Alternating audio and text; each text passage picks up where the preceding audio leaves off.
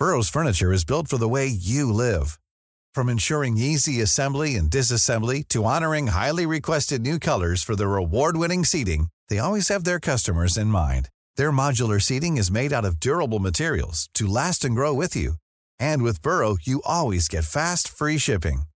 Get up to 60% off during Burrow's Memorial Day sale at burrow.com/ACAST. That's burrow.com/ACAST.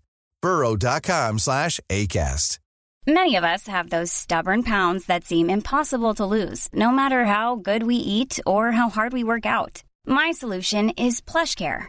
PlushCare is a leading telehealth provider with doctors who are there for you day and night to partner with you in your weight loss journey. They can prescribe FDA-approved weight loss medications like Wegovy and Zepbound for those who qualify. Plus, they accept most insurance plans. To get started, visit plushcare.com/weightloss. That's plushcare.com/weightloss. Fensom dummy half. It's with the halfback, Williams.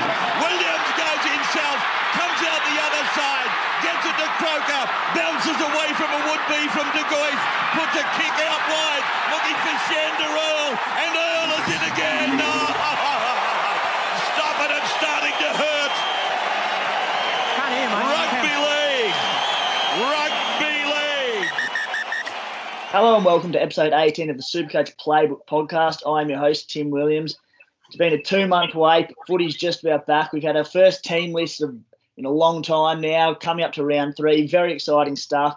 Joining us tonight is 2019 runner-up and resident Queenslander, Walson Carlos. Mate, how are we? Oh, yeah, good, boys. Just can't wait. Two more sleeps until we get some footy, and team lists are out, so got to digest all the info from that. So, yeah, looking forward to the pod tonight. Absolutely, mate. Also with us is the Supercoach Spy. Spy, how are you, mate? Good, mate. How you going, fellas? Yeah, very excited, but I'll tell you what, 2 days could seem like an eternity. I'm trying not to think about it too much, so I just want it to be Thursday night right now and rip into it. Yeah, you're not wrong. The team list have absolutely rattled me. They've rattled my trades a fair bit. There were a lot of things that did surprise me. A couple of teams, the Tigers to a degree, the Warriors have ripped themselves apart and changed things up. So we have heaps to go through tonight. We'll run through all the teams that came out today, talk about what we've seen, what we've noticed in them, talk about our trades that we're going to be doing for round 3, talk about a few captain choices, then take a stack of questions at the end. Anyone interested in the site and the articles we do there, jump on to scplaybook.com.au. During the break, we've added a few little features to it. We've added a fan forum, so if you want to get on there and have a chat with other Supercoach fans, get some trade advice, that sort of things, you can do that. Our contributors as well are jumping on there and answering a few questions on top of that. Walton's been awesome at it so far, so easy advice there. And we've also got a VC loophole calculator. Basically what that is to help you determine whether it's worth double pointing your vice captain and using that loophole. A few people aren't sure what the VC loophole is. We'll knock out an article on that later in the week to make it a little bit clearer, but a good tool for you there to use. Guys, a few subscription stories available on the story each week. That's premium content. If you are interested in that, it's $30 for the NRL package, $40 for the NRL and Big Bash package, which covers the whole season. So jump in and take a look at that. Enough of all that anyway. Let's look into the good stuff, starting with the teams analysis. Thursday night, we've got the Broncos versus the Eels at Suncorp Stadium. All of these team changes coming from NRL.com. At the Broncos, Alex Glenn returns in place of the injured David Fafita. Joe Offengow, he's back from suspension on the bench in place of Knights-bound Andrew McCulley. Matt Lodge named in the reserves and could be a late inclusion on the bench, while TPJ is suspended for the next 3 rounds. Guys, just as a heads up, teams have just dropped. We're all just looking at them now. So much to go on, but we're just going to run with it and see what we can make of it. Big news at the Broncos with Lodge lurking on the bench. Good news for Tommy Flegler. Fair bit happening there. Jamil Hopewade, he looks set for another 80-minute stint with Fafita out. Massive cheapie on the cards there. Walton, as the Queenslander, I'll start with you, mate. What'd you take from the Broncos? Yeah, that's probably what I expected. I've been sort of tossing up the player of interest for me, and the one that you really need to look at is Flegler. And I'm not sure how this affects him. Now I come to think of it, I'm hearing that Lodge will get included on the bench, and I'd say Kennedy will drop out and Lodge will play about 40 minutes. I'd say Offahengawi will play 40 minutes, so that's 80 minutes of the middles. So you've got to do your calculations about how's it going to work out for Flegler, Haas and Carrigan. I think, Haas has shown that he'll play 70 to 80. Carrigan probably plays 65 to 70.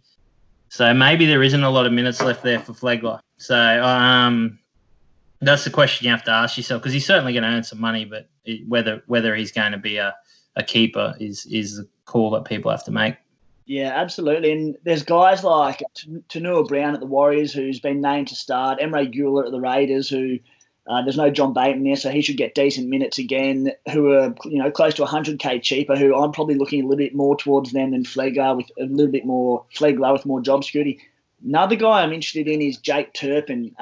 With Andrew McCulloch now gone news during the week, Turpin looks like he'll probably play 80 minutes at hooker, especially with Herbie Farnworth named as the utility. I know Drinkwater's the obvious sort of mid-range in the halves there, but I think you can get more solid points out of Turpin. Probably not the same immediate price rise, obviously, but he has piqued my interest. Spy, what do you reckon of the Broncos? Yeah, probably similar to what Wells had to say, mate. No major surprises. Obviously, Lodge is coming back, so they might ease him in a little bit with not as big minutes as normal. For me, like you mentioned with Tommy Flegler, I think there might be some better options, because at this stage of the year, the way it's going, we sort of want to jump on guys that'll make super quick cash. I don't think Flegler's going to end up a keeper or anything like that, so he's not someone you can probably lock in and hold on to for months, given all that depth in the Broncos forward pack. Look, I could be wrong, because he played some really, really good footy in the first 2 weeks. But I think while he'll get good minutes to help the Broncos as a team, I don't think they'll be big enough to help your Supercoach side, potentially. So I'm going to steer clear of him. The other one that really piqued my interest and has for a while was Jamil Hopewadi. We'll discuss trades a little bit later, but I've left one trade open out of my 5 at the moment while I decide what to do.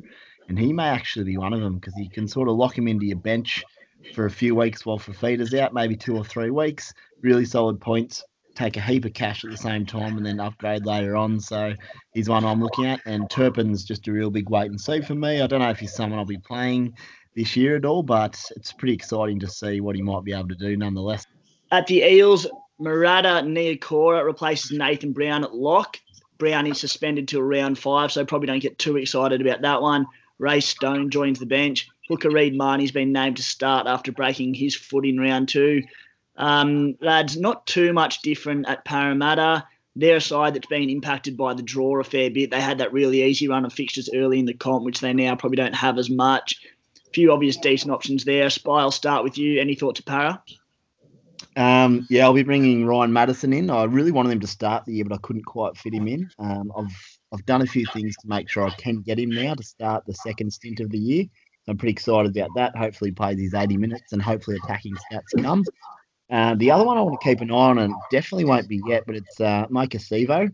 I think he could be really damaging if the Eels are as good as I think they could be this year, especially if they get to play some footy on some dry tracks. I was going to have a real close watch on him for a couple of weeks while a few of my centres make some money, and I might take a bit of a flyer on him if he looks good enough. He did look a little unfit to start the season, so I'll need him to be back to his damaging best before I do that. Yeah, nice, mate. Anything new from you, you, Wilson? No, I think it's fairly straightforward with the Eels. I'm interested in Brown and Madison, but I'm not sure that I'll get either in, but I'm considering them. Yeah, and there's, again, with a pretty well identical lineup to what we saw in round 2. It's nothing we haven't covered in the past at Parramatta. So we'll move on from that one. Cowboys versus Titans, Friday, 6 p.m. up in Townsville at the Cowboys, who are an extremely relevant Supercoach team.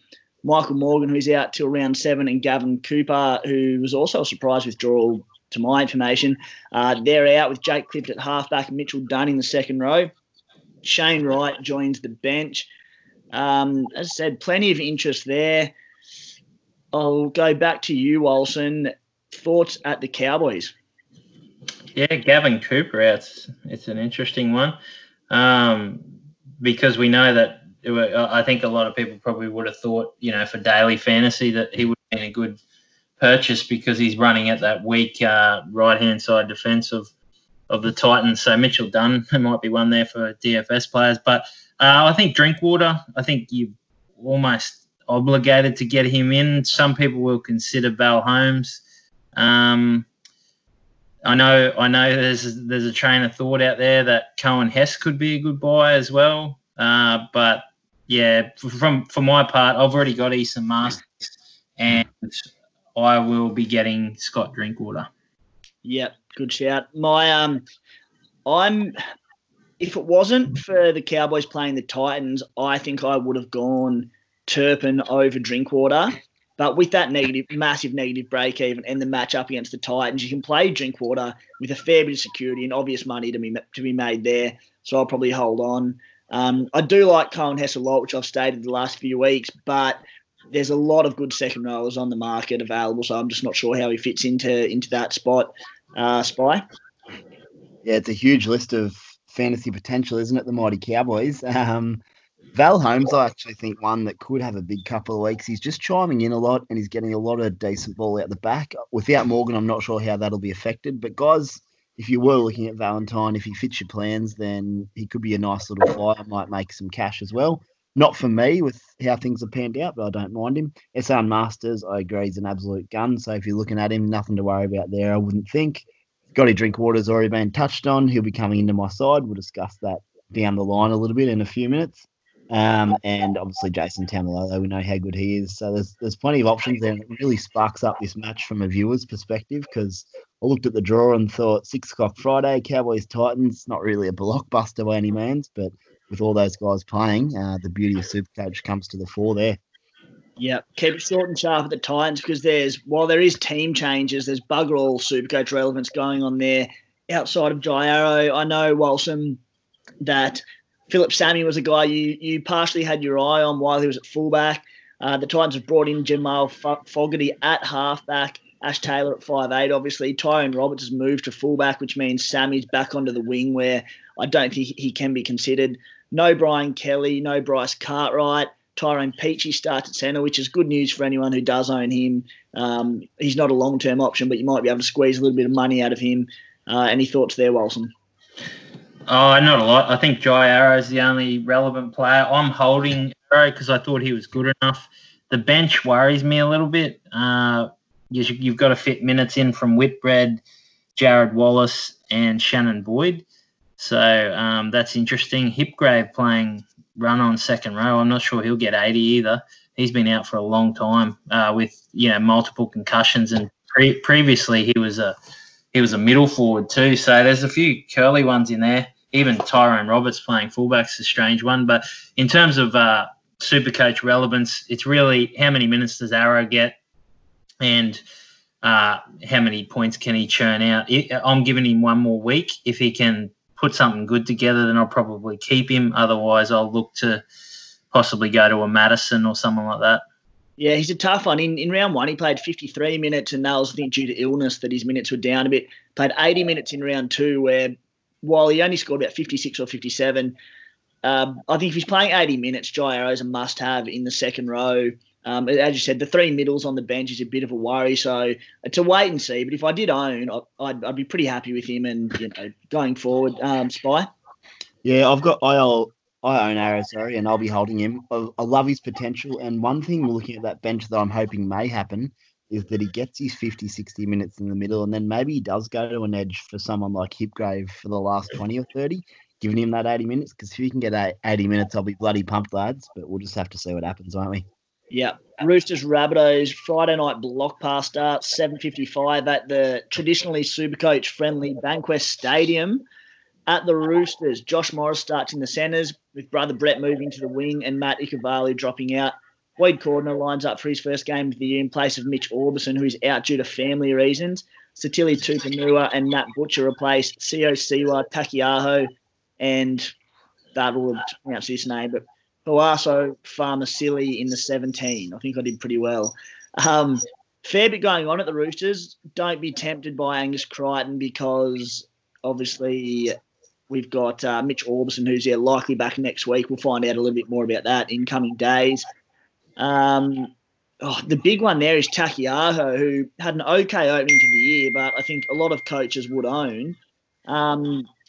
I think if you own Takiaho now, you probably have to sell. He is named at 18, so have a look for him on game day. Spy, what are your thoughts there? Yeah, I spruiked Takiaho a bit in the preseason, but one of the concerns was how many minutes he was going to play consistently throughout the year. With how good the Roosters are, especially in the forwards, just the depth they have, this could be a classic case of him just getting a rest if he's got a niggle. So it's pretty concerning if you own him. I'm glad I didn't start with him at this point in time, but you just have to see what happens on game day, or potentially just plan to get rid of him now that he's sort of being rested, it appears. Outside of that, though, not a lot for the Roosters. We know how good Teddy is. Everyone wants him. Just a matter of whether you can get him at this stage of the season. Yeah, that's it. There's surprisingly not that much going on at the Roosters in terms of Supercoach for the time being, with a few players set to drop in price, such as Teddy and Kiri, now Takiaho gone. Anything to add there, Wilson?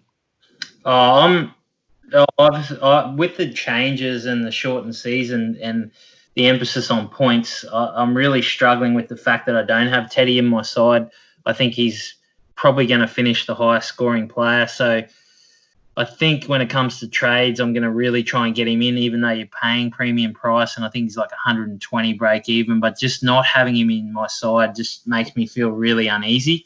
I did a bit of an experiment and had a look at what he averages for the teams that he plays in the next 5 weeks, because there's been a lot of media about how soft how hard the Roosters draw is, but the next 5 weeks is very open Supercoach wise. I feel I think they play obviously South, which I think is a good side to score against, and they play the Broncos and then Bulldogs, St. George and someone else. But, I mean, it's not a bad run at all. I think he averages around about 76 against those teams. So if he got that, maybe he'd got a little bit in price, but I'd be happy with that. Yeah, that's it. And he's got his 85 or whatever it was from round 2 and his rolling average. So as soon as the round 1, 45 or so, whatever he got, drops out, provided he gets a few this weekend, the break even isn't going to be too high. You wouldn't think so. As I'm with you, I think as far as these top price guys who are set for a price reduction in coming weeks, he's got to be the number one on your list to get him in. Hopefully, someone like Ryan Pappenhausen can max out or go close to it quicker than we'd hoped, so that we can make that trade without any regrets. A fair bit happening at South Sydney as well. Cody Walker suspended for 2 rounds. James Roberts is out, but has interestingly been named in the extended squad, which poses a few question marks. Alex Johnson and Troy Dargan join the back line. Bailey Sirenen and the much hyped Patrick Margot joins the interchange, with Hame Sele dropping out. The interesting one here for Liam Knight, Cam Murray, Jaden Sewer, all these guys, is that there's 4 forwards named on the bench, 3 of them middle forwards as well. That's an issue because in rounds 1 and 2, they had Alex Johnson on the bench. So a bit of an issue for the minutes of these guys, Liam Knight probably being the big one. Spy, what are your thoughts? Yeah, a little concerning there. I'll also point out to everyone, though, that the 17 there doesn't necessarily mean that's how the bench will be come game day. Things may change a little bit, especially on that bench. But at the moment, that's a little bit of a worry. But, I mean, it's probably not the biggest concern in the world if you're holding Knight for 1 more week and maybe just see what happens. I mean, he's not going to cost you a heap of cash. You probably should still score okay. But probably for Murray, is that a concern? He's probably too good not to be playing 80, to be honest. So he's probably a little bit safer than everyone else. And we'll just quickly touch on Braden Burns, who we've talked about in the past. Me and you, Tim, were very big on him coming into the season. But after his horror start and the risk of Latrell coming into the centres to have a rest, he's a bit of a must-sell, isn't he? Yeah, I have fought tooth and nail to defend Cameron Murray because I've got a man crush on him all through pre-season, all through the postponed season on the podcast. But nothing is falling his way. A tough couple of opening matchups. The new draw comes out and he has a couple of brutal games. I think it's obviously the Roosters and then maybe Melbourne to play. This week they named 4 forwards on the bench, which could impact him again. There's just nothing going in favour of Cam Murray, and the more I look at him, I'm thinking maybe he is a sell. I'll probably stick with him, but if I was advising and being honest, at the price and I think he's got a 3-figure break even, he probably is a sell. Wilson, what are your thoughts on Cam Murray and the Rabbitohs in general? Yeah, I have Cam Murray, and he has been disappointing, and he's a sell for mine. But it's not. I don't think it's here the way he's playing. Sort of personally, it's just position he's been put in. He doesn't have the same workload. And Cody Walker being out's the other thing. Playing on that left edge where you back him to get some attack outside Cody. Cody's gone for a couple of weeks as well. Yeah, that's huge, you know. And I fully expect the Roosters to put a decent score on South Sydney. I think they'll win. Like if there's any punters out there, I'd be taking the Roosters at the start because I think they're going to struggle a little bit. South Sydney, the 4 forwards on the bench. Very strange setup. The 18's Bryson Goodwin. He's a very good player. He's going to be putting some pressure on Braden Burns. You know, Bennett's generally a coach that sticks with players, you know, for a long, long time before he gets rid of them. But Braden Burns, he was pretty ordinary in those first couple of weeks. So, and he's an accomplished player. Bryson Goodman. So I wouldn't be surprised if he comes into the 17 somewhere. I don't know much about Bailey Sirinen, whether he's a utility or whatever, but there seems a bit strange that there's 4 forwards on the bench. Yeah, it is a bit. No, I'm with you. I think from what we've seen from Bennett the first few weeks and in the past that he'll go with utility on the bench, but we'll wait and see. Warriors Dragons 3 p.m. on Saturday at Central Coast Stadium. An absolutely enthralling matchup, this one for the punters. It's probably fortunate that no one can go and watch it. Nah, it's a bit harsh. The Warriors have been good to us the last couple of months, and we've got a Warriors fan on the podcast. Walson, very interested to get your thoughts on the Warriors. Lots of changes, naturally. David Fusatua is unavailable. Patrick Herbert, Peter Hiku, Jared Beale, and Cody Nikorima replace Fusatua, Adam Pompey, the injured Adam Kieran, and Chanel Harris-Tavita in the back line. In the forward pack, Lachlan Burr, Cheapy, Jermaine Tanua-Brown and Isaiah Papali'i join the starting pack with Carl Lawton and Ignatius Parsi added to the bench. Heaps going on there. 2 excellent cheapies in that side with Elisa Katoa, who has been benched, and Jermaine Tanua-Brown, who now starts with Elisa and arm out of the way. Mate, make sense of all that for us, please. Oh, I don't know how to. The whole pre-season they trained with Isaiah Papali'i. He was converting himself into a middle forward, and I think that's in preparation for Ben Murdoch-Masila coming next year and that type of thing. And they've obviously got Tohu Harris there, and now they've got Eliesa Katoa. So they've got 3 really good edge back rowers. Again, I don't expect that to hold up. I think that what'll probably happen is Jermaine Tanua-Brown might move to the bench. Papali'i will start in the front row, or Blair will start in the front row, and Papali'i will go to lock. You know, the same position really. And then I think Katoa will start on the edge. That's what I'm hoping anyway. Yeah, because it is strange. Unless he's thinking maybe take Katoa out of the first 20 minutes of the game, but. Yeah, this is a really hard round because you're going to have to be on your toes during the round and maybe keep your trades to the last minute, and also who you play as your reserves and captains and vice captains and whatnot, you know, right until the last minute, because they're allowed to name these extended squads, and you know they could pull in players from anywhere. The other thing that I want to say is like Kearney's clutching at straws a little bit with, you know, dropping Chanel Harris-Tavita. I think Blake Green's the issue there, but I think because he's such a leader in the side and so well liked that, you know, he had no other option but to drop the other half. But Chanel Harris-Tavita hardly touched the ball in the first 2 rounds, and that's more about game plan rather than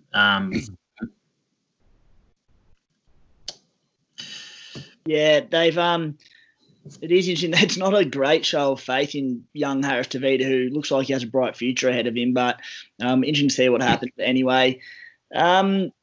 Spy, just one thought from the Warriors I want from you. With Katoa, now that he has been benched, let's say he does remain on the bench come game day, if you weren't an owner, would you still be bringing him in regardless, or would you be worried?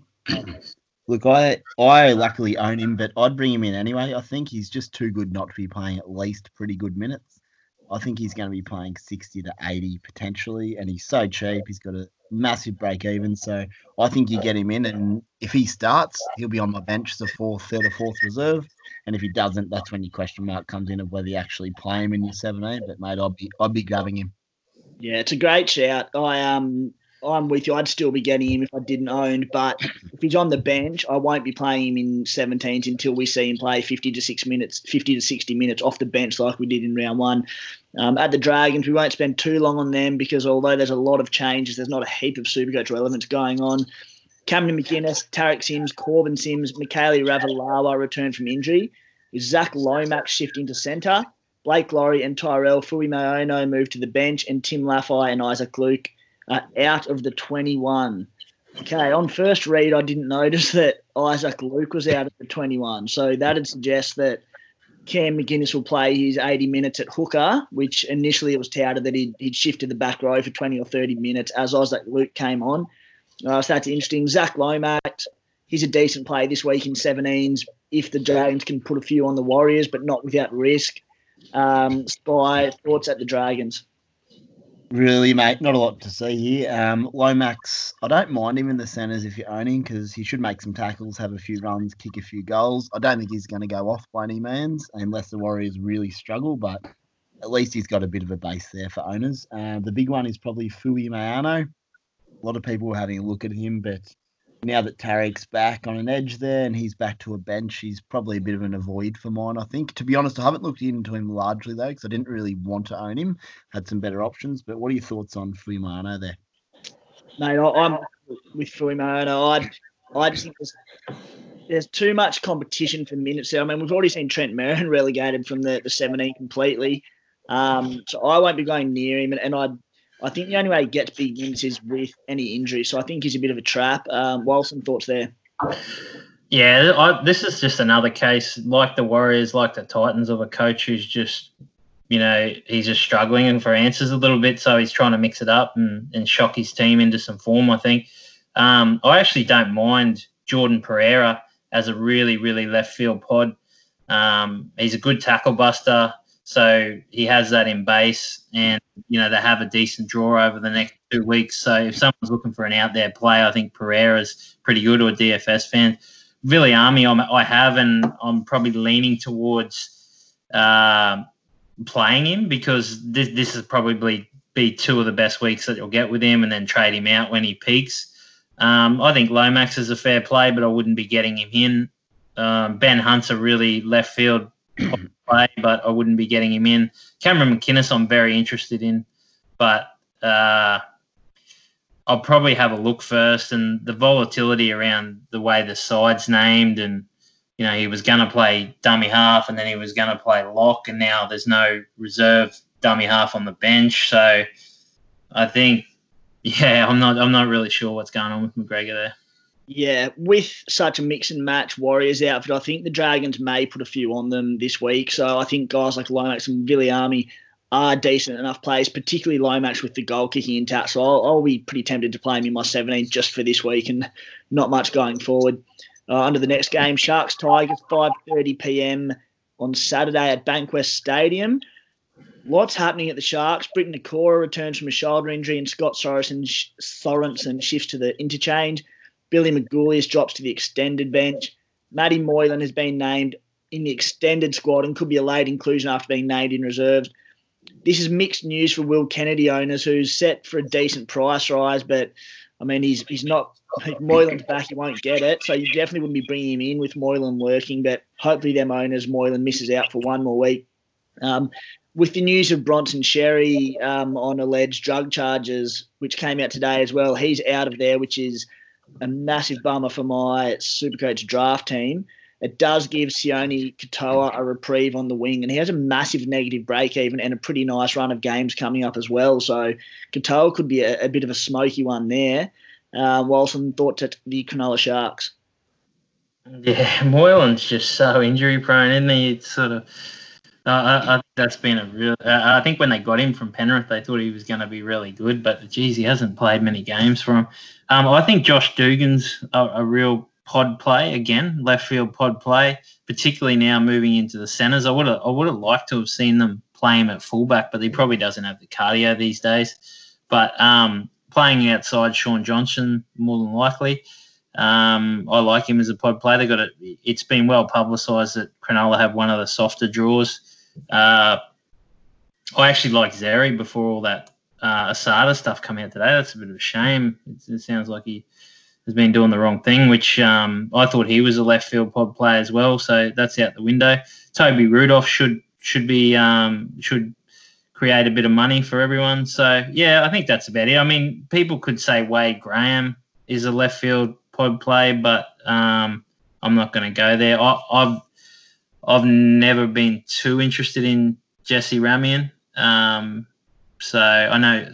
Do you have him, Timmy? Yeah, I own him, and I'm pretty happy with, which I'll get to in a sec. Yeah, well, the thing for me is we've spoken in the past about how, SJ throws that cutout to the winger a lot more than he plays short, or he goes short to his back row. He doesn't often hit the centre. But his base stats in round 1 and 2 were something like 36 base per game, which is massive. So I'm not too put off by him, and I'll be holding. But it's a good point you make there with Dugan back, who, when he does play on the edge, is on the flanks. He's more of a right side player. So do you think Ramian switches to the left side, which would be a massive blow not playing outside SJ?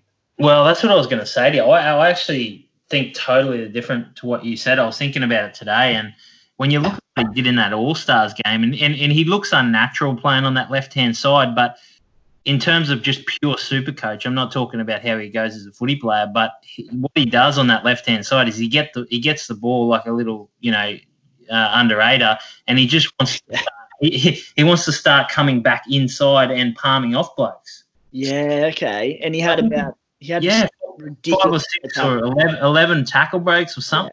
Yeah, it was more like 11. It was mental. So, I actually think a move to the left in terms of Supercoach, they're fairly pointless runs unless, I don't know if you can if they create some break in the defensive pattern by doing that, but they look fairly pointless. But in terms of Supercoach, it's 2 points every time you break a tackle, So, it's going to be it's an interesting one. I don't think Dugan's suited to playing left side either. So, yeah. Yeah, and Toby Rudolph's a good call. He's a guy I'm seriously looking at this week. I'm tossing up between him and a couple of others, which we'll get to later. But with Connor Tracy on the bench, you've got a utility there. Scott Sorensen is a specialist back rower. You've got just Rudolph and Hammanueli. So the minutes are there for Rudolph, and at basement price, he looks a really, really good buy. Spy, anything at the Sharks? Mate, looking at that side, you could talk about most of their players to some degree. So if anyone's got any specific questions around guys, send them through on social media and we can check it out for you. But just on Rudolph, his points per minute was enormous last time they played. So if he does get minutes, he could be a nice little moneymaker and a potential bench player as well. So I'll have to have a good close look at him before kick-off on Thursday night or on Saturday when they play. Just looking through the rest of their side, Blake Brayley's going to make some nice money over the next couple of weeks before you drop him down to Harry Grant. I know a couple of the boys on this, including Wilson, have talked about going early to Harry Grant, but all I'll say is Blake Brayley is going to make probably $100,000 in the next 2 weeks without even really doing anything. So if it's a big gamble, I can understand the merit of doing it if Harry Grant is going to play 80 minutes, which we'll get to in a minute. But outside of that, you could talk about heaps of them. Sean Johnson, Katoa could be a huge buy. He's got a good work rate, offloads the footy. So they're a pretty interesting watch, the whole Sharks lineup.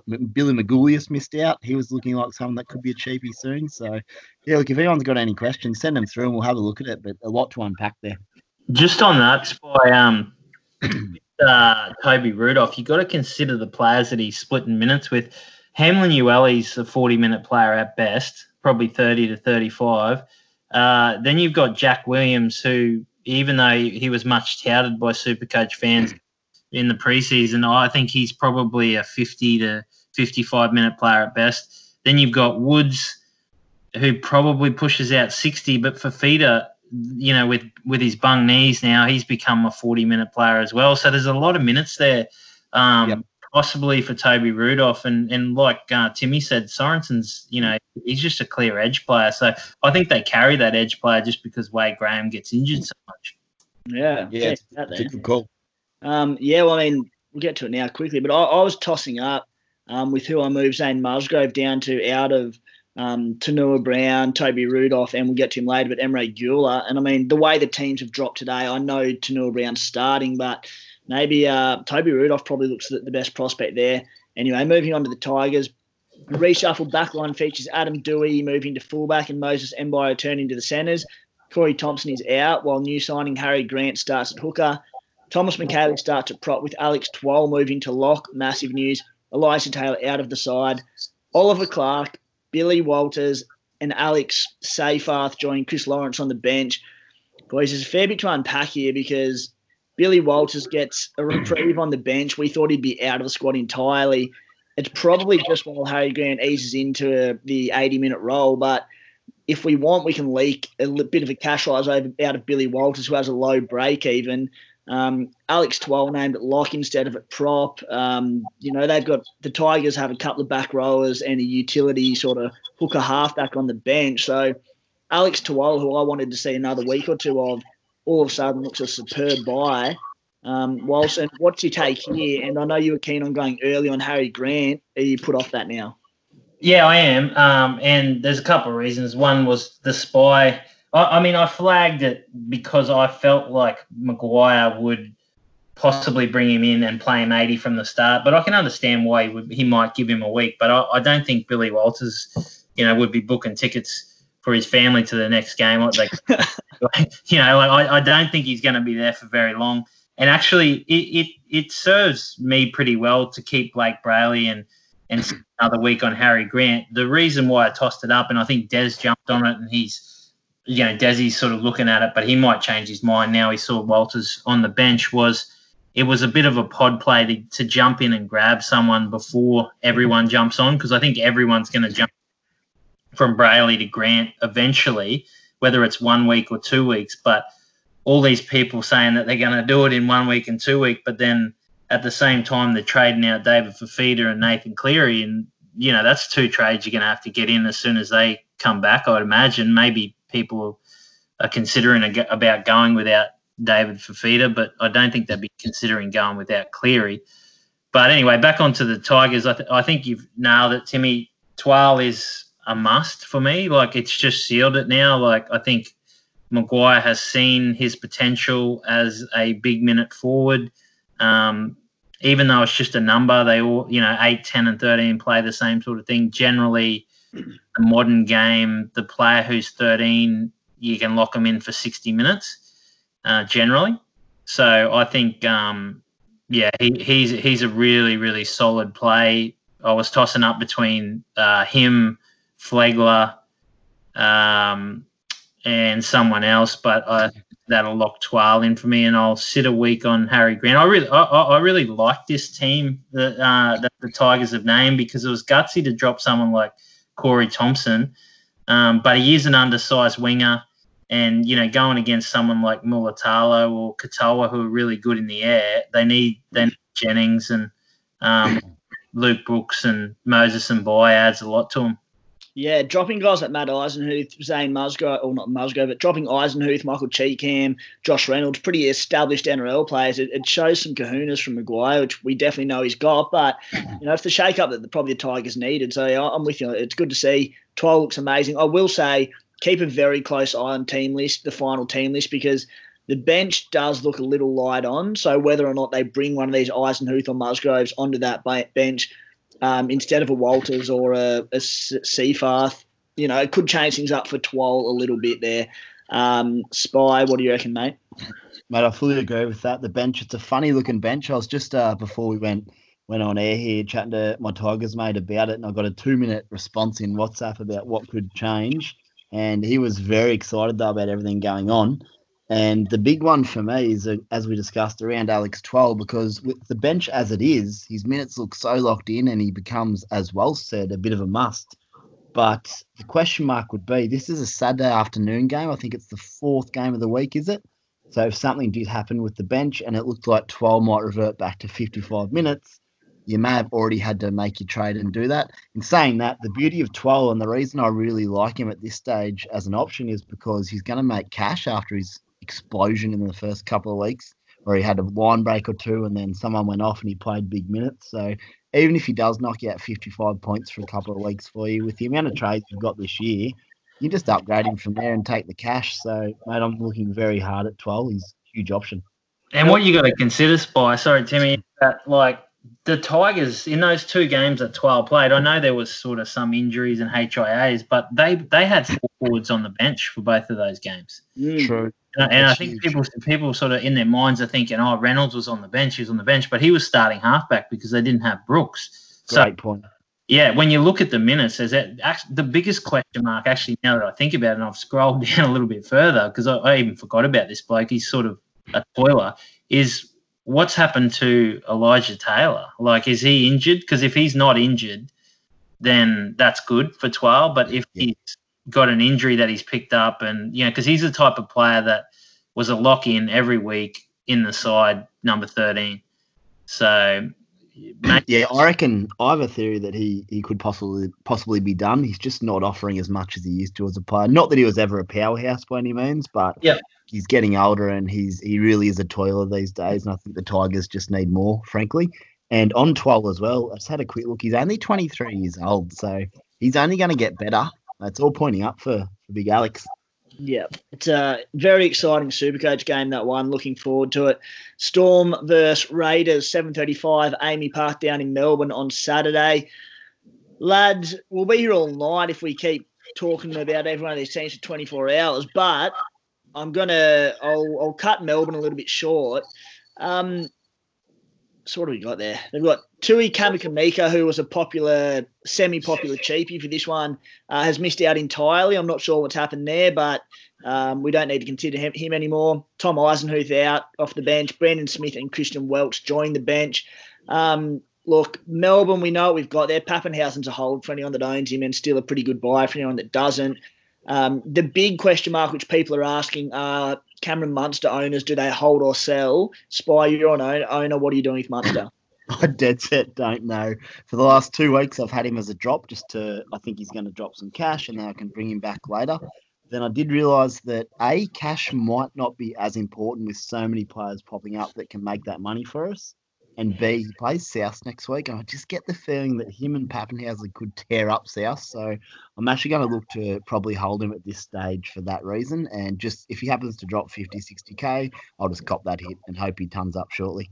Yeah, for what it's worth, if I did own Munster, I know it's tough, but I think he scored a pair of 40s to open up, got a massive break even, a tough draw in my opinion, particularly with the Raiders. I'd probably be looking at dropping and moving, looking to get him back in 2 or 3 weeks' time as a cash grab with all these trades available. But anyway, it's actually, just quickly, mate, I do agree, and that was my initial plan. Yeah. It's just I'm actually making so much money with my other trades and some other guys I already own. That's the reason I'm looking to hold Munster.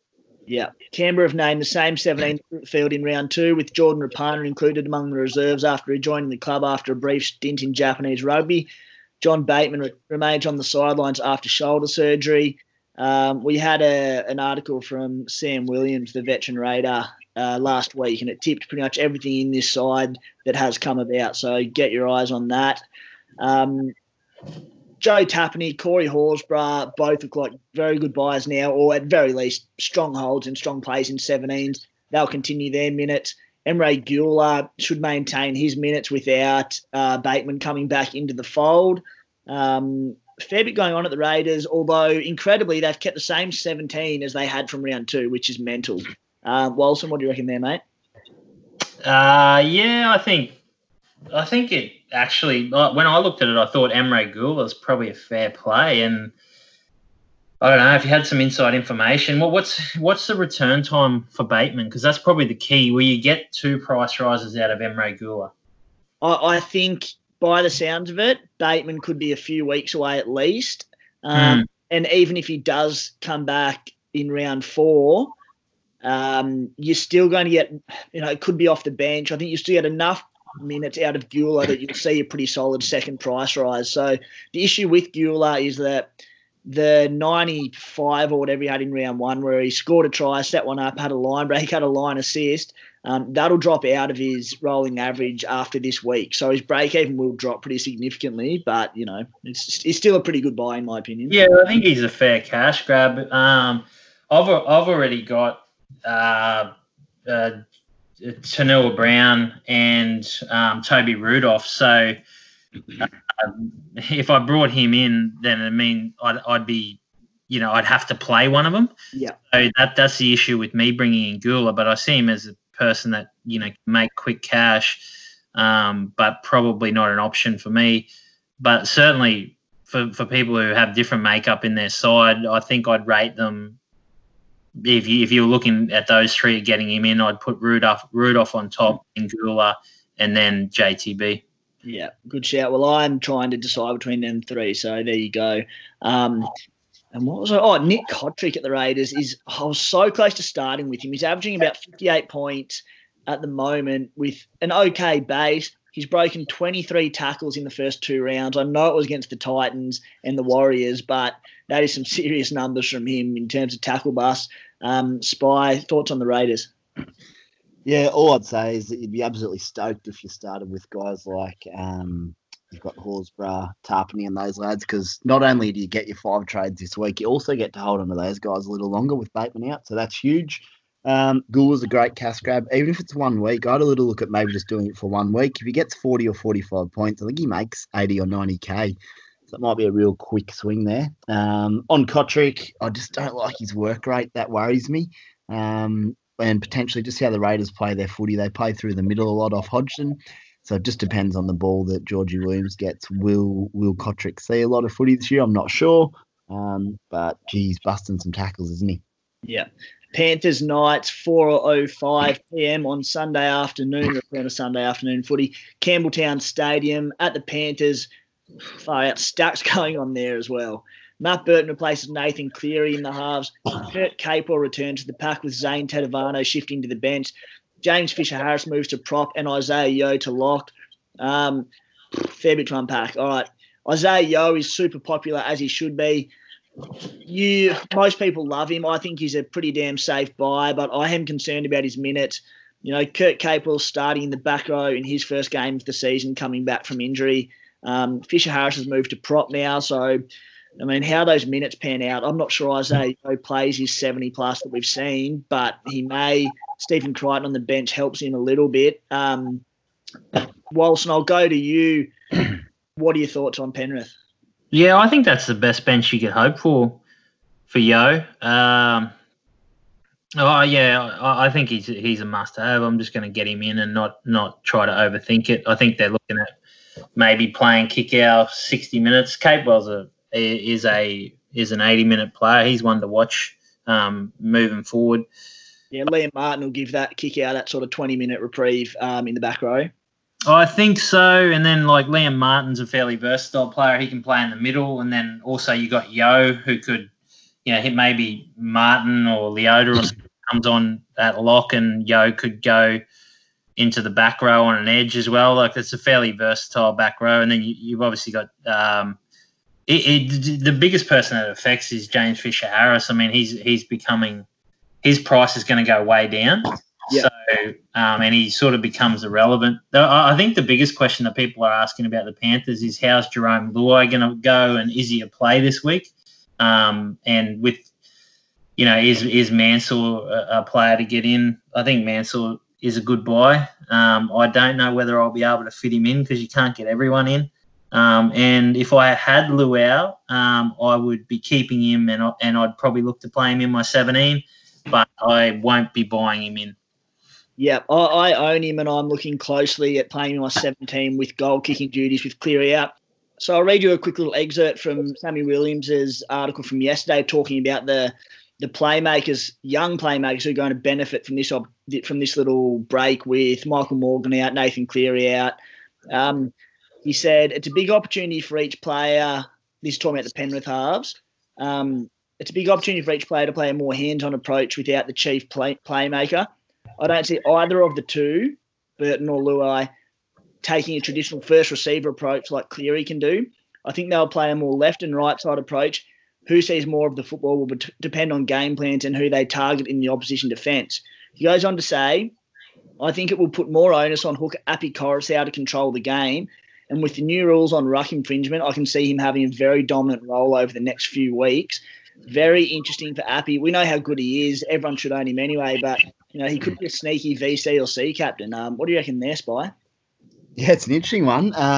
It would be a bold play, especially given Appy's injury history, and he does sometimes have the ability to go low in Supercoach. So I wouldn't be VCing or seeing him, but very promising for all us owners. And Makes sense, though.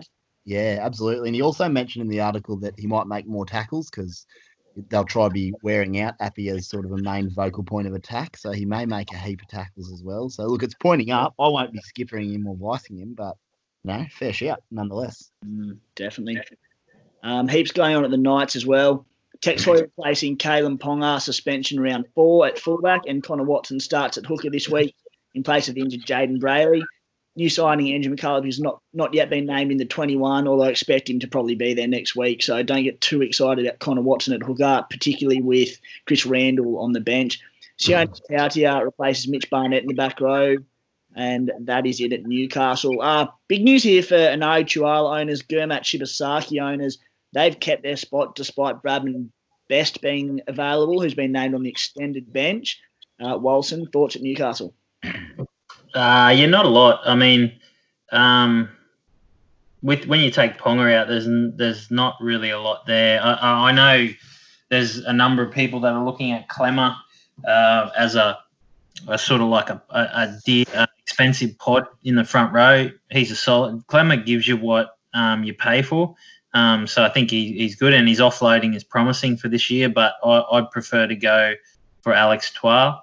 But apart from that, yeah, I mean, with Chris Randall on the bench and, Andrew McCullough getting signed this week, I don't think you could bring in Connor Watson. Spite? Just quickly on Clemmer, I'm a little concerned about his minutes. They've been a fair bit down the first 2 games. He's made up for it with his points per minute.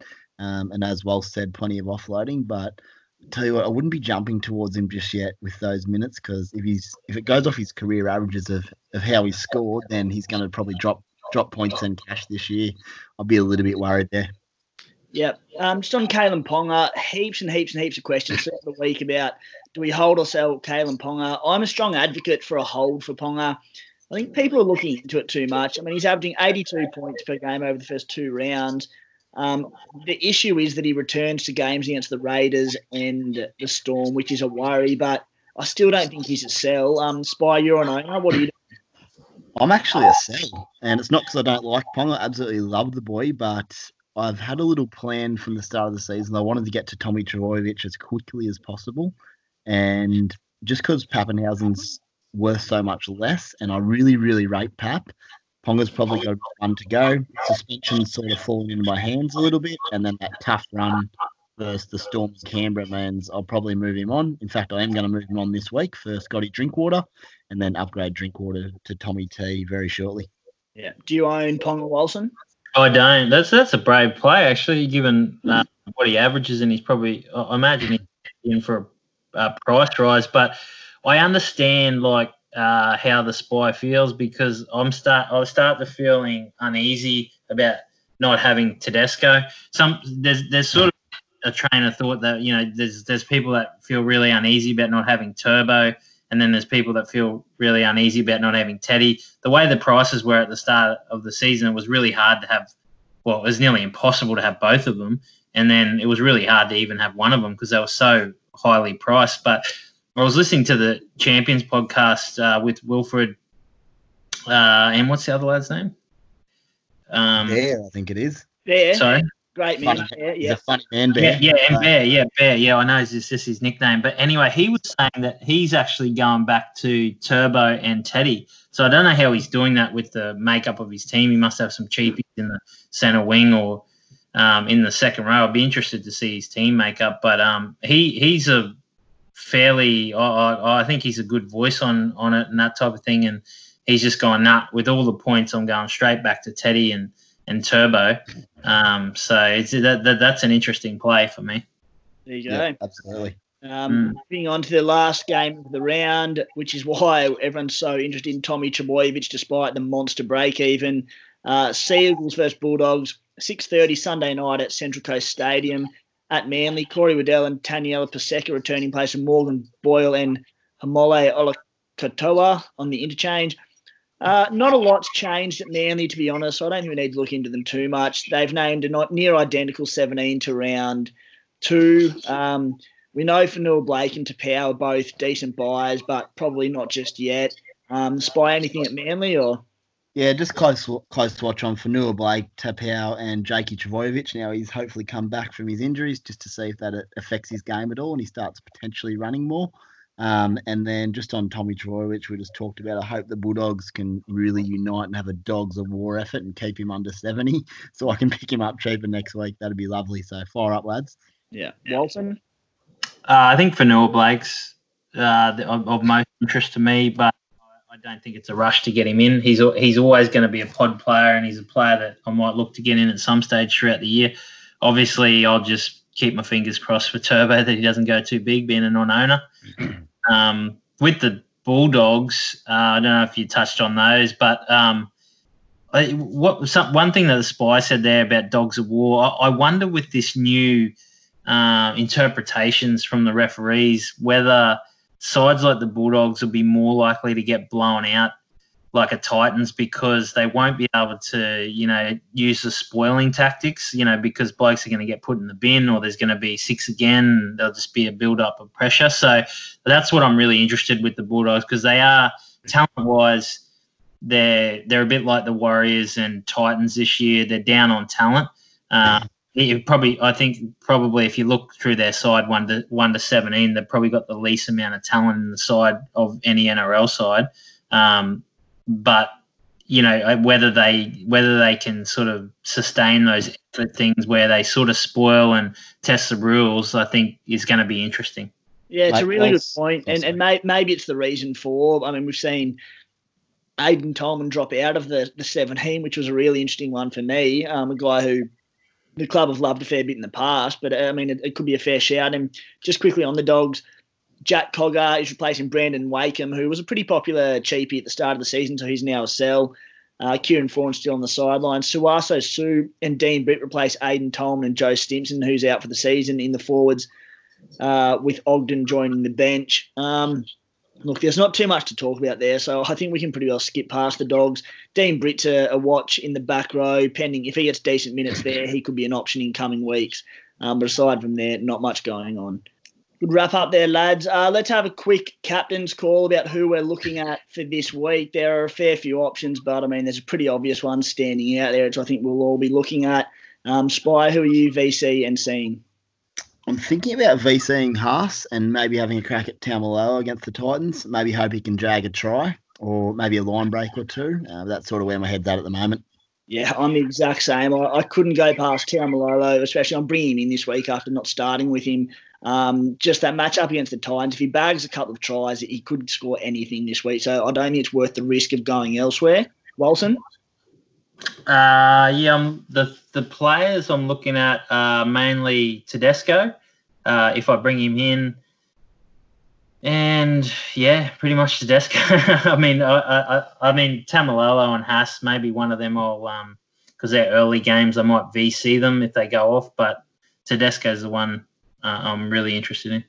Yeah, Teddy at pretty low ownership, especially among all the overall players who are going for the top of the rankings. He'd be a massive pod captain this week. So, it's a really good shout. Walton, I'll jump in quickly, mate. Just make sure you check the weather on Friday in Sydney. We've had a fair bit of rain around, so if it's still raining, you might want to steer clear of that one. Oh, if it's raining, I won't even bring Teddy in. So, yeah. Yeah. No, because it does make a difference. 1 week he could lose, $50K if he gets a 40 or something like that, and then he'll have a big break even. So that's the sort of stuff that's key with only 18 weeks to go for sure. Yeah. For anyone keen on a sneaky punt, you can jump onto Draft Stars. Basically what it is, for anyone that doesn't know, it's daily fantasy sports betting. So effectively you're betting on Supercoach. They use a slightly different scoring system, but the Spy's a bit of a gun at it. He had a stack of success in the first couple of rounds. He'll be doing previews across the weekend of all the games to help you out with it if you are keen. So if you do want to have a look at that, jump onto our website and there's links on the homepage, and then the stories will obviously be there as well. So you're welcome to have a crack at that if interested. All right, let's jump into a few questions because we had heaps coming through ahead of round 3. We'll start with Mark Smiley Steele. Hey guys, glad to be back. I'm torn between getting either Madison or Stags. I can only do the one with my other trades more demanding. It's essentially a points v cash for this round. Already this round, he's already traded in Coruscant, Taumalolo, Elisa Katoa and Masters, so a fair few guns there already. Boys, Madison, who has a pretty steady break even, or Stags, who's going to make a lot of money? Spy? Probably just lean towards Stags because of the money he's going to make, and also the fact he's a centre. Without seeing your centre lineup, mate, it shores that up a little bit for you, and just the cash making potential plus Stags' ability to ton up at times. I probably find it hard to go past. I'm lucky enough to be getting both in because I love Madison as well, so it's a tough question. You can always get Maddo next week potentially. Walson, what are you doing, mate? Yeah, it's hard to say without seeing his centre wings, but that rationale is fair. I think you need to, if you really need a marquee centre wing, I could understand you getting in Stags for all the reasons Spy said in before and also in previous podcasts. Like he's a fairly low risk. Over the next 2 weeks, he's going to make you a lot of money. But Maddo is a player that I really want to get into my side as well. So. I don't think I really answered your question there, but I prefer Maddo. I'm probably not going to bring in Stags at this stage, but I might waver come Thursday night. Yeah, we were going to talk about our 5 trades each this week, but with the changes to the teams and a lot of different things going on, it's just going to be too hard. But they'll be across a couple of articles over the next few days who we're trading in if we haven't spoken about it already. On that one, I will say one thing on my tactics this week. I'm a bit worried about the lack of security in the centre wings and solid scorers, whereas guys like Katoa, Flegler, Carrigan, Tapane, Horsburgh, these guys I think you can make a really strong bench out of and play them in your 17s pretty confidently. So I'm tending to look more towards strengthening up my centre wings with Stags and Yo and these sort of guys. So I'm tempted to do that at this stage. So Lockie Patton says, thoughts on holding on to Cleary rather than selling and playing Luai in your team this week? Spite? I don't mind playing Luai. I think that's not a bad option, but Cleary for 2 weeks with the amount of trades we have and the amount of money he's worth, I think you need to bring someone else in, mate, whether it's Drinkwater, Dylan Brown, something like that, because while he's sitting there, you could have someone that's making 100 to 150K for you in those 2 weeks. That doesn't mean don't play Luai because I'll be playing him as well, but I think you can make cash by getting rid of Cleary for a few weeks, providing you can get him back in a couple. Walson, any case to hold Cleary? I think there is a big case, and I've been through my trades and reversed them a couple of times, and in a number of them, I've had Cleary and Fafita on the bench just purely because I think that's a poddish play where you don't need to worry about getting them back in. And I think a lot of people are thinking, oh, well, I'll just get back in, but it's not as easy as that, particularly if they both come back on the same week. I know Fafita isn't a clear 3 weeks. He might come back next week. He might come back, later. So, but if they both come back on that 3rd week, trust me, you're going to have other things you want to do with your 2 trades. And it won't be that easy to get 2 players worth 1.13 million back into your side. So I actually don't mind the play if you can do it. Yeah, yep, that's fair. Yeah, in 2 weeks' time, Blake Brayley to Harry Grant. I mean, just about every serious person in Supercoach is going to be making that trade. So, there's one trade gone already. So, I think there's a serious case to hold either of Cleary or Fafita. I know Cleary takes up more of the cap, but at least he's definitely back in 2 weeks. So, a bit of food for thought there. This is a real good question from Adrian Muscat. Thoughts on captain choices over the first few rounds? Are we expecting big game forwards such as Payne Haas and Taumalolo, etc., to see a dip in minutes with only a mini pre-season before the comp resumes? Wilson, what do you reckon? I don't expect it with Payne Haas because if you rewind back to the way he started his career, I think he started his career off the bench maybe 2 years ago, but actually first year, which was last year where he sort of exploded, he got suspended for some issues with his family and he was out for the first 4 or 5 weeks, and I can't remember him being eased in at all. Yeah. That's why we were so compelled by it. And basically they were spruiking it. Like the Broncos were like, this bloke's a freak of nature, physically, similar to Tamalolo, even more so than Tamalolo. He can play big minutes. So I don't expect that Payne Haas will be any different. he would be at home running those big hills that he ran, when he was a teenager. So I don't see an issue with him. What about just forwards in general returning?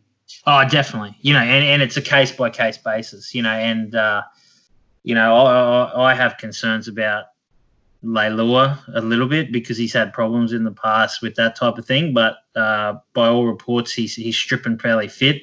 So I hope he plays 80 minutes. But players like that, you have to consider Papali for Canberra. Yeah. Course coaches are going to lean on the side of probably giving them less minutes if they think they're going to be cooked out there. So, you definitely have to take it into consideration. Yeah. From Pat Joseph, if you can only afford to have one of Asako and Staggs, who would you choose and why? Spy? Dead set split on this, but I think Staggs' upside may outweigh Asako's probably base with his goal kicking and fullback runs, but I'd probably stay with Staggs just because of his natural talent and ability to score tries on end. Wilson? Yeah, I think what's tormenting me about Staggs is I was pretty comfortable with the decision to go against what everyone's doing. And then I read an article or someone said something and they said, it was just a comment, I think, in a forum, and they said, well, of course Staggs is going to go well because Boyd's on the other side. And not being disparaging about Boyd, but like that made a real point to me is that there isn't really an attacking threat on the left side, is there? With Boyd, he's not a natural centre. So a lot of the attack for the Bronx is either going to be up the middle, off Milford, or it will be Staggs. So that's sort of given me pause. Yeah. Yeah. No, I'm with. That's a great shout, but I'm with the Spy in that I like Staggs' upside over probably a bit more safety in Asako. But again, he's goal kicking in a red hot side, so it's splitting hairs a little bit. I've got both, put it that way. Yeah. Mr. Smith, do you think it's worth going hard on the likes of Teddy versus South / Turbo v Dogs and ignoring their BEs? I mean, I think you're both bringing one of them each, so that answers that question. Yep, take the points over value. Part 2 of the question, though, also getting in with Sharks players with that draw, e.g. SJ, Noodles. I'm not sure who Noodles is, but keen on the Sharks with their draw, Spy. Look, I had a quick look at it today, actually, the Sharks draw. I'm not sure it's as easy as it's cracked up to be. So I'm not looking too big into the draw for the Sharks, would be my answer to that one. That's not to say don't get them, but it's not like they're playing the Titans every week, for example. I think they'll still be tough games of footy nonetheless. Yeah. However, I do think just reading forums and a lot of things on social media that in this discussion of halves to replace Nathan Cleary with, I think Sean Johnson, who's relatively low ownership, has been enormously overlooked. I mean, I'm an owner, and I hope it stays that way because with their nice enough draw, I can't believe nearly everyone isn't going SJ. He flopped a little bit against Melbourne in round 2, but so does everyone against Melbourne. Went nuts in round 1. I'm all in on SJ there. Anton Possa, we've been talking about BJ Leilua as a sell for weeks, but with the new draw, is he a hold? He plays the Titans in 2 weeks, and the price drop isn't that much of an issue if you're holding. He could easily outscore Staggs over the next 2 rounds. What do you think, Wilson? Yeah, that's the type of lateral thinking that, might make the difference against the pack. A lot of people are going to go to Staggs because he's the low-risk play and they think that, what they've seen in the first 2 weeks is going to be replicated. That's not necessarily the case. There's been a really big break. So more than ever, it's more than likely that momentum could have been stopped for one player and then momentum builds for another player. And it is matchup dependent for those type of players. Staggs scored 120 or something, but he scored 3 tries and some of them were a sort of bounce of the ball type of tries as well. So I think that's sound reasoning. Yep. I've got a question of my own for both of you to intrigue to get your thoughts. It's easy to fall into the trap of looking at matchups. We've seen that in the past and expecting teams to be easy. They turn on a good defensive performance and all of a sudden you've loaded up on players and, everything's gone out the window. Are we reading into the Titans being soft opposition a little bit too much, or is it just straight cut, they're going to be a big team to score against? What do you reckon, Spy? Yeah, it's always concerning because in the back of my head, I think they've had that opening 2 weeks where they were pretty horrific, but things didn't go their way in the second round either against the Eels. They sort of started okay and fell away. I don't think you can definitely say they're going to be absolutely rubbish every week. That's for sure. They're going to have their weeks where they're going to win games. That's the nature of the NRL. But certainly it gives you much more chance at scoring a big ton against them than obviously like Melbourne, Roosters, Canberra and those guys. But, they're not going to be locking thrashings every week, no doubt. Yeah. Wilson? Yeah, I think Titans, St. George, South Sydney and the Broncos to a lesser degree are the best 4 sides to play. But with these new rules, like I said, spoiling teams like the Bulldogs and the Warriors to a certain extent, I think those 2 teams that have less talent but try to spoil, they may become teams that get flogged as well. So it's something to keep a close eye on. Matchups don't always work. We could be sitting here next week talking about how Drinkwater got 25. He's not a high base player. Clifford could go out there and score 120 or something like against the Titans, or maybe the Titans jag a win against the Cowboys. I don't think the Cowboys are definitely a top 8 side, and they're missing Michael Morgan. So, it doesn't always play out the way it should, for sure. Yeah. One last question to finish from Luke Armour. Is Mitch Moses for Drinkwater crazy as a 2-week cash grab plus fixtures as a stepping stone to Cleary and as an antipod move on Moses, Spy? It's maybe overthinking it a little bit. It could absolutely work, first of all. So if you want to do it, mate, back yourself in and have a crack. But Moses could still make 50, 60K as well and score well potentially. He plays at Suncorp this week in dry weather, so that's promising for owners because it's a good scoring track, Suncorp. Be interesting to see how the Broncos' defence holds up. In short, it may well pay off, but I don't think it's a definite move. I wouldn't do it, put it like that. I think there's more options to go for Drinkwater. Yeah, I have Moses, and I'm keeping him because he's got a relatively low break even, and I sort of committed to him after a lot of, thought during the off season. I wasn't convinced with round 1 and round 2, but I'm going to give it a couple more rounds, and I figure that he's an easy, upgrade to Cleary. So he gives me that's my get out if I actually do get rid of Cleary. If he goes really good, then I've got a bit of an issue. But I think whatever play that you have, like these type of plays, is you just got to really work out the reasoning behind it. And if it's got sound reasoning, then you just got to go with it and hopefully it works out for you. But I think that's a fair play what they're saying. But you got to be aware Drinkwater doesn't have any goal kicking. He's fairly flaky type of player, so a lot hinges on that first week against Gold Coast Titans. Yeah, you're not wrong. I'm going to leave Supercoach with one last thought that was already touched on by Wilson, but teams could change so much over the course of the weekend, weather dependent. Coaches might have different ideas about the new rules, anything. So just if you can, do your best to wait until the last minute to make your trades and your captaincy decisions and all that. While it's something you should be doing as best as possible every week, this weekend it's massive with 5 trades available and teams chopping and changing. So be careful of that. Lads, great chat tonight. Wilson, thanks, mate. Yeah, thanks, boys. Really enjoyed it. Nailed it. Spy? Thanks, gents. Enjoy the weekend of footy and we'll get back into it next week. Cheers, guys. Thank you. Mom deserves the best, and there's no better place to shop for Mother's Day than Whole Foods Market. They're your destination for unbeatable savings, from premium gifts to show-stopping flowers and irresistible desserts. Start by saving 33% with Prime on all body care and candles. Then get a 15-stem bunch of tulips for just $9.99 each with Prime. Round out Mom's menu with festive rosé, irresistible berry chantilly cake, and more special treats. Come celebrate Mother's Day at Whole Foods Market. Planning for your next trip? Elevate your travel style with Quince. Quince has all the jet-setting essentials you'll want for your next getaway, like European linen, premium luggage options, buttery soft Italian leather bags, and so much more. And is all priced at 50 to 80% less than similar brands. Plus, Quince only works with factories that use safe and ethical manufacturing practices. Pack your bags with high-quality essentials you'll be wearing for vacations to come with Quince. Go to quince.com/pack for free shipping and 365-day returns.